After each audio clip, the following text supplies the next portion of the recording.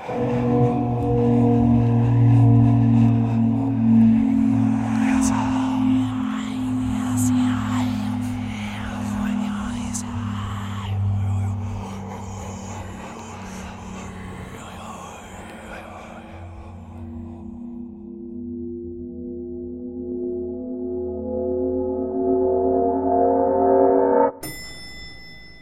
have arrived. Welcome to Existential Encounter. This is your host, Isaiah. Welcome to the first episode of Existential Encounter. On this episode, we will be discussing shadow figures. The mysterious figures that impact so many people across the world. Some call it sleep paralysis. Some think that they are demons. Some think that they are other entities. What are they? I wasn't sure that I would want to go back here. But someone needs to know what stands right outside of the door. Don't let them in. Yes, they are real. Not imaginary. They can speak, although it seems that most of the time they just stare. What lies behind that stare, I could not tell you. You would just need to experience it for yourself. It all starts with a door, with fear.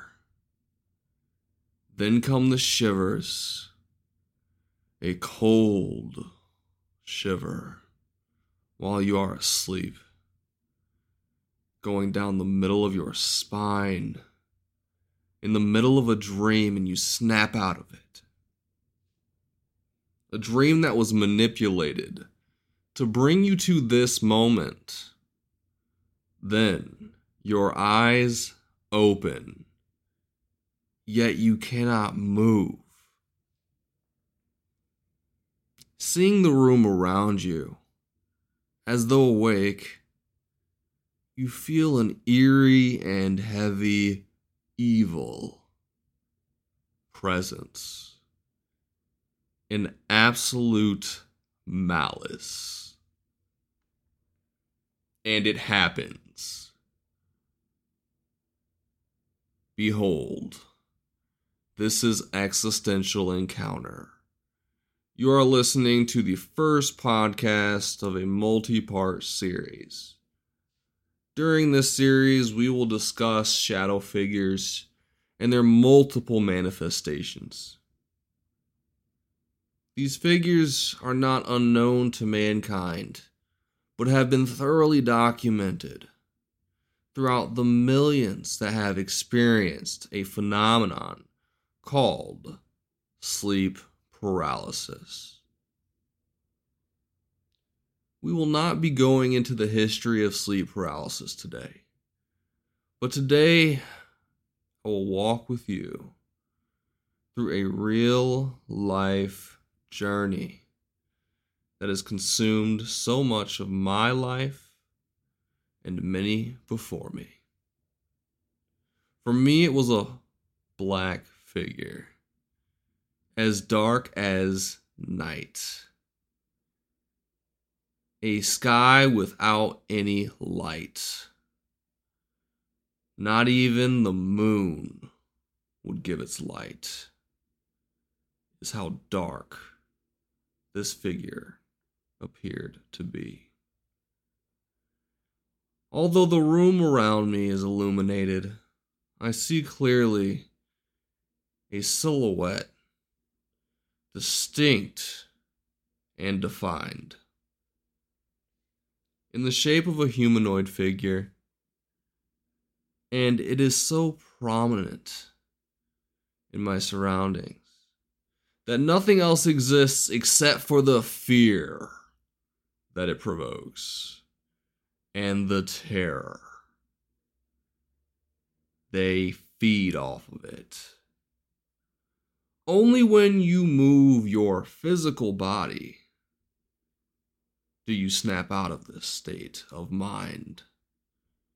They want you there. Yes, they want you there. And yes, there is another body that we have that is not physical. They like to make us think that we are awake, when really we are still asleep.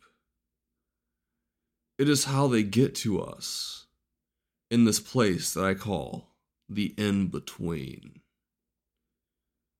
Not quite asleep, but not quite awake, but transitioning either into or out of.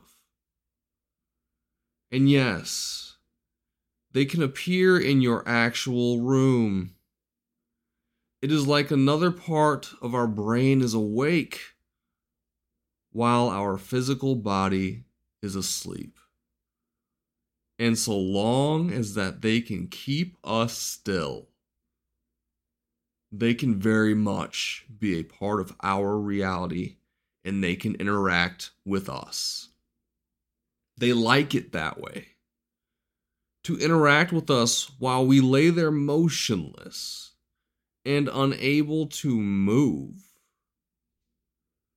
Once, a shadow, bold and arrogant, appeared at my bedside, looked at me with that faceless stare that is so piercing when in that state of mind, when in the in-between. And then it started to move at an unnatural speed, going through the wall at the foot of my bed, reappearing from the wall at the head of my bed, and doing this 7 times, as if it was going around the entire circumference of the earth in a moment. While I lay there motionless, it stops abruptly in front of me, on the side of my bed. And as my head lay there still and stuck, perceiving every motion and every intention unspoken by this dark figure, as if it sought to mock me in my immobile state, it stops, cocks its head, and sits right next to me on my bed, as I feel the mattress depress from its weight, as if it was saying to me, "Is that all that you have got?" Its intention was as clear as the entity was dark, pure evil. It did not need to speak. It clearly conveyed its message through its otherworldly stare, its faceless stare. And it seems that they can hear us while we are awake, too.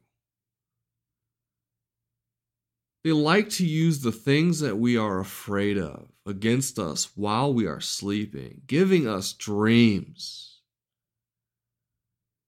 introducing us to the fear in the dream, so then they might be made manifest when they start to cause the shivers to go down our spine. Such a cold feeling that they provoke, that it snaps us out of our sleep, and we feel the weighty presence in our room as again, night after night, our eyes open knowing that surely when I look to that side of the room, there it will be, waiting for you and waiting for me.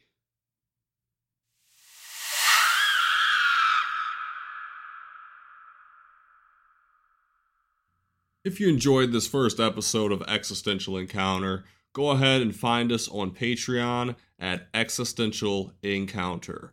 You can also find us at www.existentialencounter.com. We hope to see you there.